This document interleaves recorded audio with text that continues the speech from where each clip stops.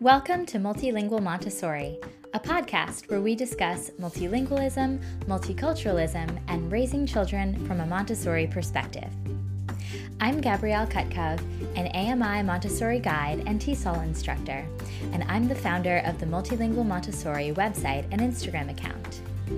Each week on the podcast, I interview parents who are raising multilingual children, Montessori guides who have taught in bilingual classrooms or who are themselves multilingual, and adults who grew up speaking two or more languages. We discuss the intersection between language and identity, how to find balance when speaking two or more languages in a monolingual environment, and all the joys and challenges that we experience along the way.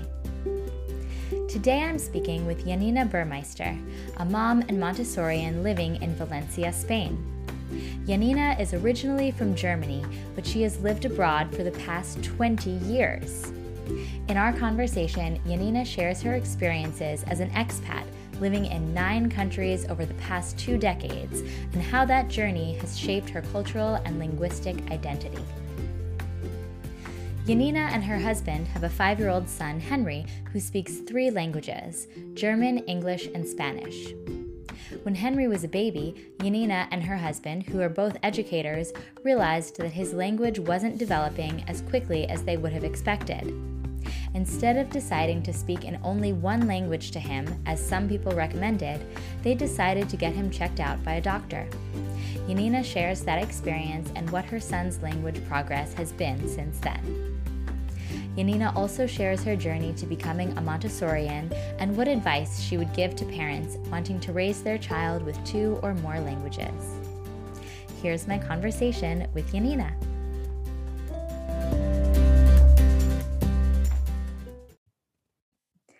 Hi, Janina. Welcome to the Multilingual Montessori podcast. Hi, thanks for having me today. All right, to start out, tell us a bit about yourself, who you are, where you live, and what you do. Sure, my name is Janina. I'm originally from Germany, but I've lived abroad for the past 20 years, mostly in the UK, but also in the Middle East and Africa, and I'm in Spain at the moment. Wow, okay, all over. So we're going to get into all of that, but first, tell me about your language journey. How many languages did you grow up speaking, and how many do you speak now? My native language is German. I have family in the UK, so we visited them quite often. So I was introduced to English from quite a young age. I speak Spanish now that I've moved to Spain, but I don't consider it as like the same level that I speak English and German. I have a 4.5-year-old son. Actually, he's going to be 5 in February, and he is speaking 3 languages. Wow. Okay. So tell me about your path as an educator. How did you first find out about the Montessori method, and what drew you to Montessori? I've always knew I wanted to be a teacher. I started working with children from a really young age, first as a babysitter, then as an au pair, and I did my teacher training in London and worked mostly in mainstream schools in the UK and also in the Middle East. I then moved to Spain and was hired by a Montessori school, a British Montessori school, to oversee the British curriculum. And then when I was first introduced to Montessori, I was working alongside an AMI Montessori guide. And yeah, it just blew me away. The respect they had for the children, the calmness, the independence, and just the academic learning as well. So I decided to do my Montessori training then and have mostly worked in international and British Montessori schools since, and I've also become a Montessori parent. Yeah. So how did the way that you think about Montessori change once you became a parent? I think I always knew that I wanted my son to be very independent. My husband's sister, it calls him independent, and she thinks it's because I'm lazy. So I think a lot of times people think we just, Montessori guys just sit back and, barely do anything, do any teaching, but we really observe, we really guide, and we only jump in when needed. And I have this trust in my son that I think that I think it's because I know what Montessori can do, and I know what Montessori is about, so I can prepare the environment in a way that he can develop his independence. And maybe I can then more relax as a parent.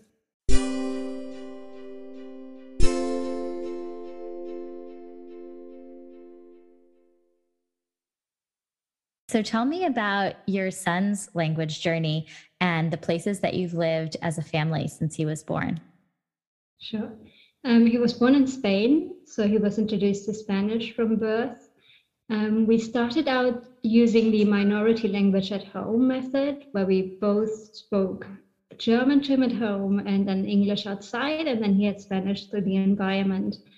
We noticed quite a bit of a slower language development then both my husband and I are teachers, so we are obviously around children. We see also multi and bilingual children, how rapidly they develop language.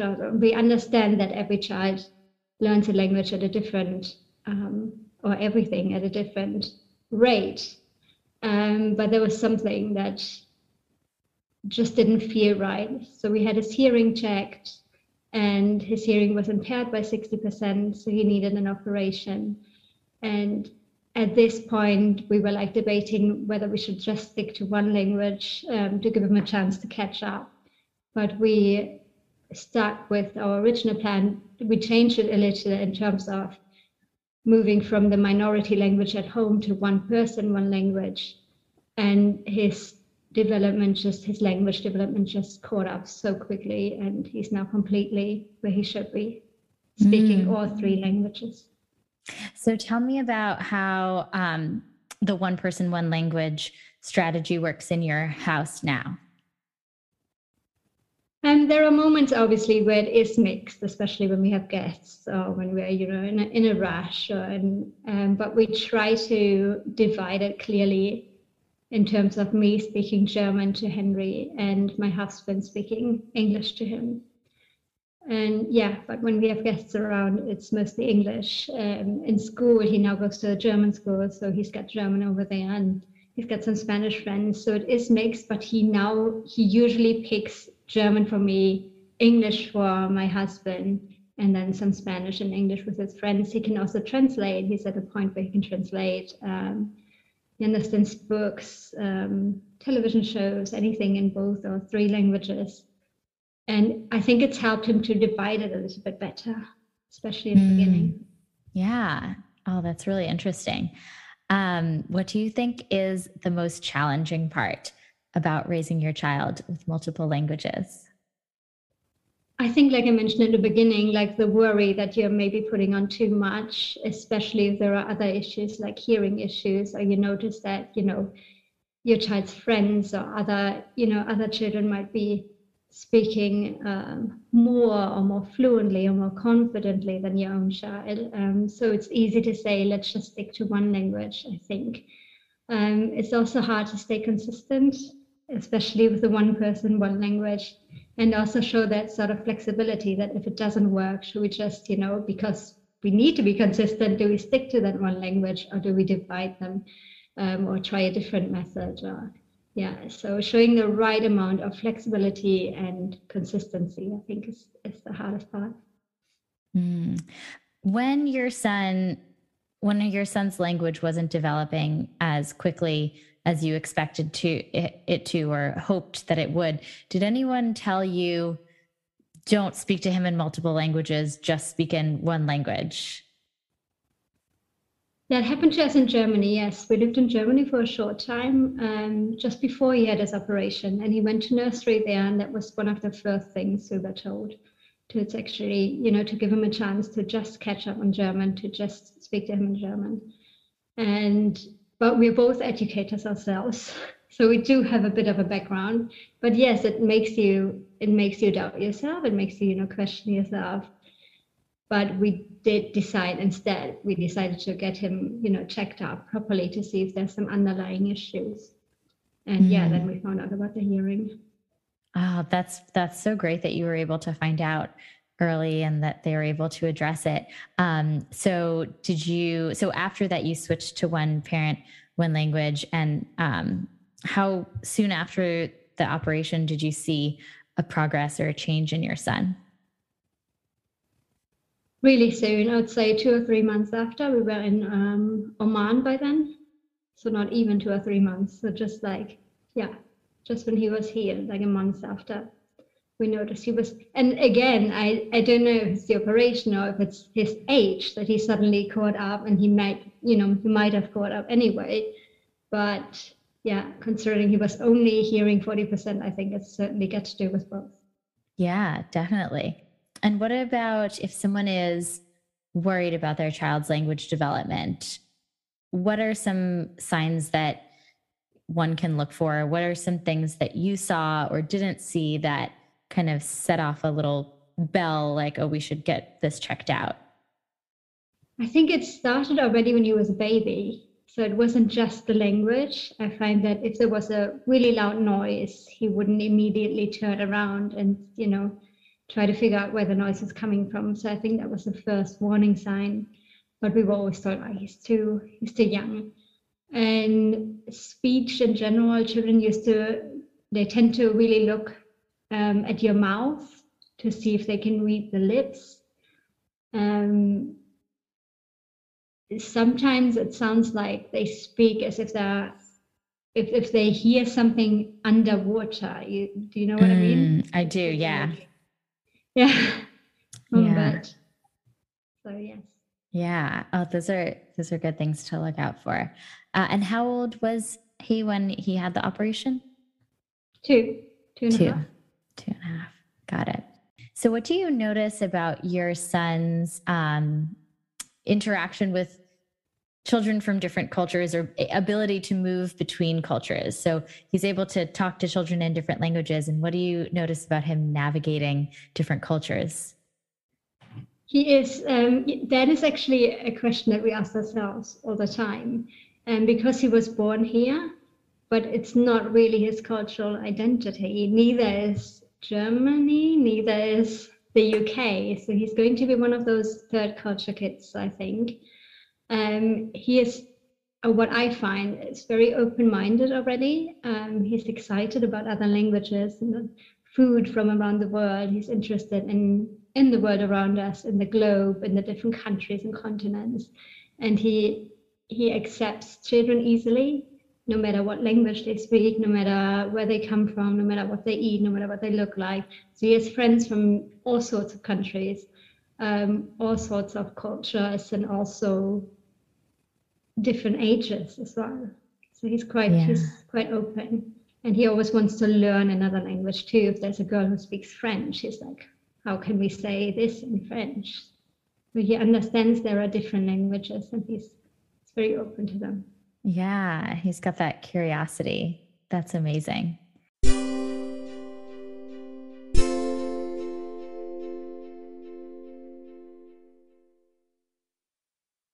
So tell me about life as an expat. So you said you've been an expat for the past 20 years. That's amazing. What first, made you want to live in a different place, and what have those experiences been like? And we've always traveled a lot. So I had the chance to visit a lot of countries, lots of different cultures beforehand. When I was 16, I got a scholarship to go and study in America for a year. So I went to live in Utah, which was very different to what I was used to as a teenager in Germany. A lot more like restrainment in things like going out, being able to meet friends, being able to go to parties. It's just a very different culture in Europe than it is in the US, I would say, especially in Utah. But I absolutely loved it. It opened my mind, it opened my heart, it made me a lot more accepting, and I enjoyed it so much that I stayed another year as an au pair on top of that.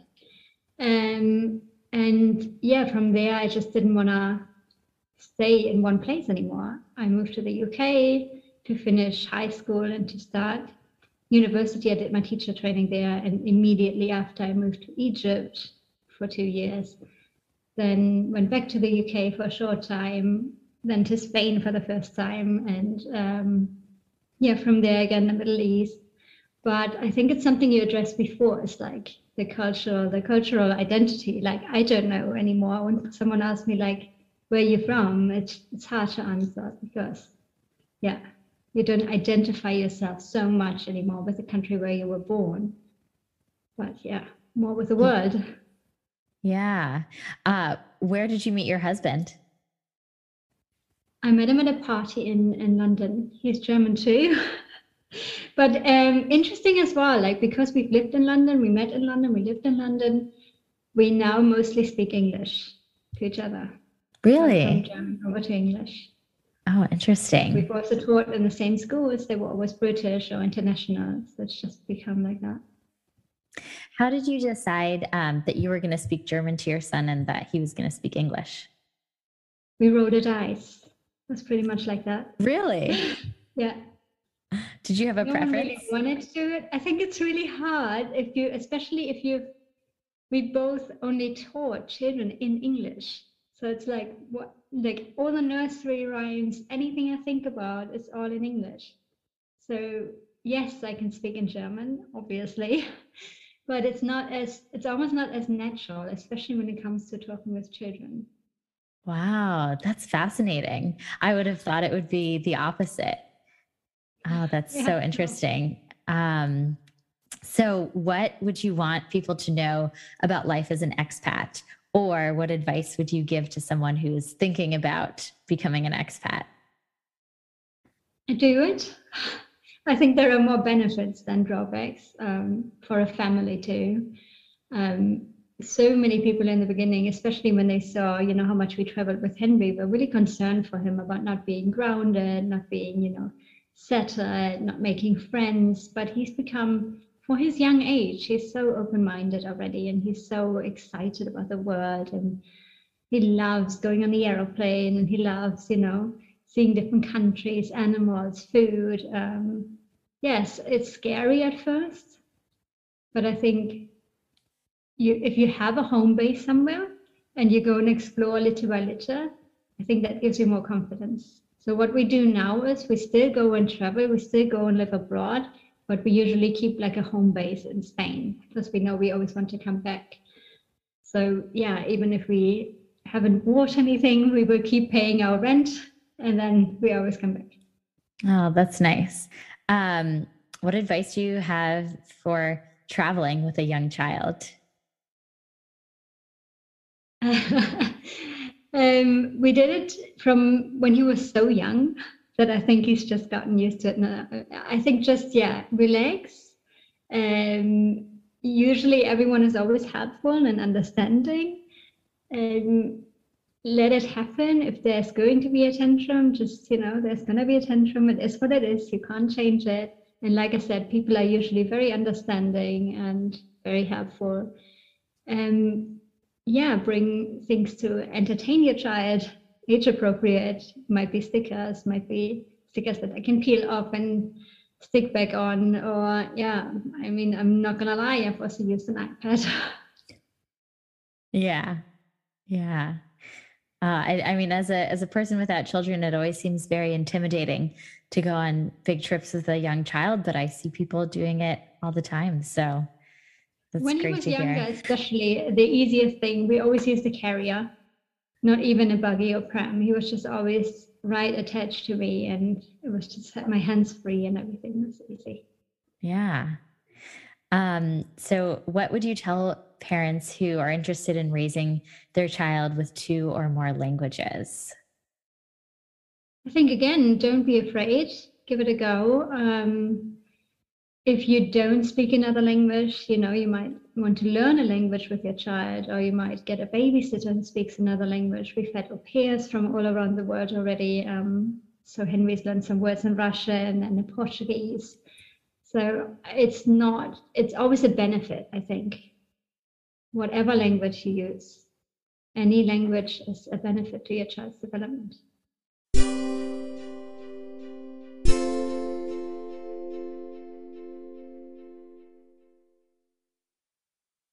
back to Montessori, when you were either teaching in traditional schools or in a Montessori school, did you ever have a child who joined who didn't speak English or maybe had very limited exposure to English before joining the class? And what was that experience like? All the time.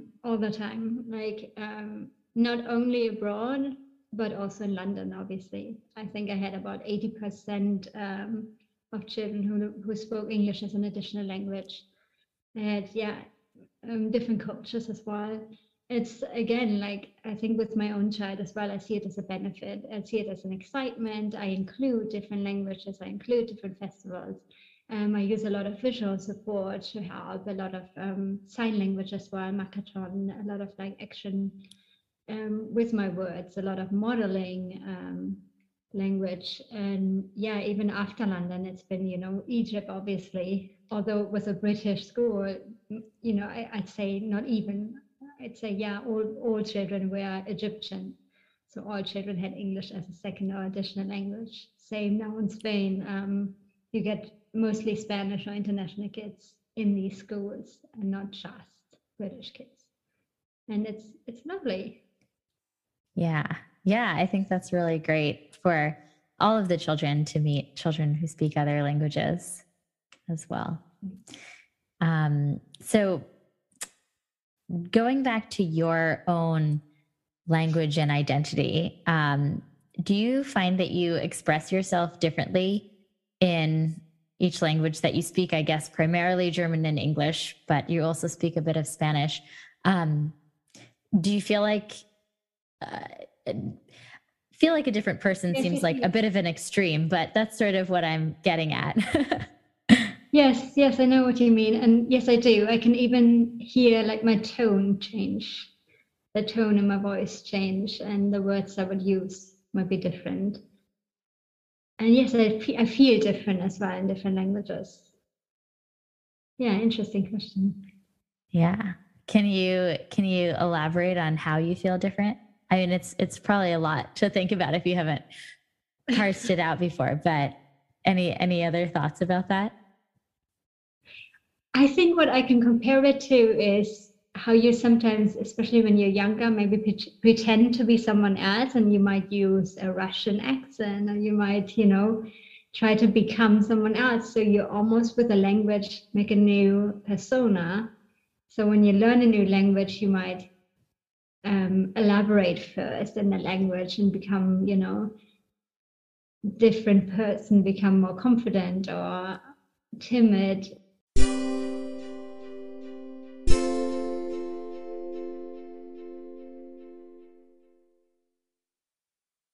My last question for you is, what would you want people to know about Montessori if people are curious about it or interested in learning more? What would you tell someone new to Montessori?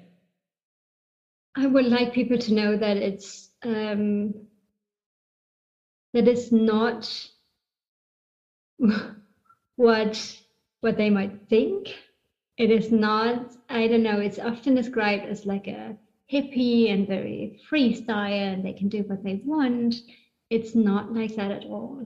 Although we have, all these different choices, they come with responsibility, they come with limitations. And Montessori guides are trained to really guide, that's where the word guide comes from, to really guide that child to reach their unique talents and gifts and targets as well, academic targets, personal targets. And I think it's just something that is difficult to find in other classrooms. It always depends on the teacher itself, but because the environment is so different, it's really hard to find in most schools. Yeah. And yes, the community feeling is really nice. Like I said before, many, many times, the respect that is shown towards the children. And I think it's an approach that is suitable for everyone. Yeah, I agree. Well, thank you so much, Janina, for being a guest on the podcast. It was great to speak with you. You too.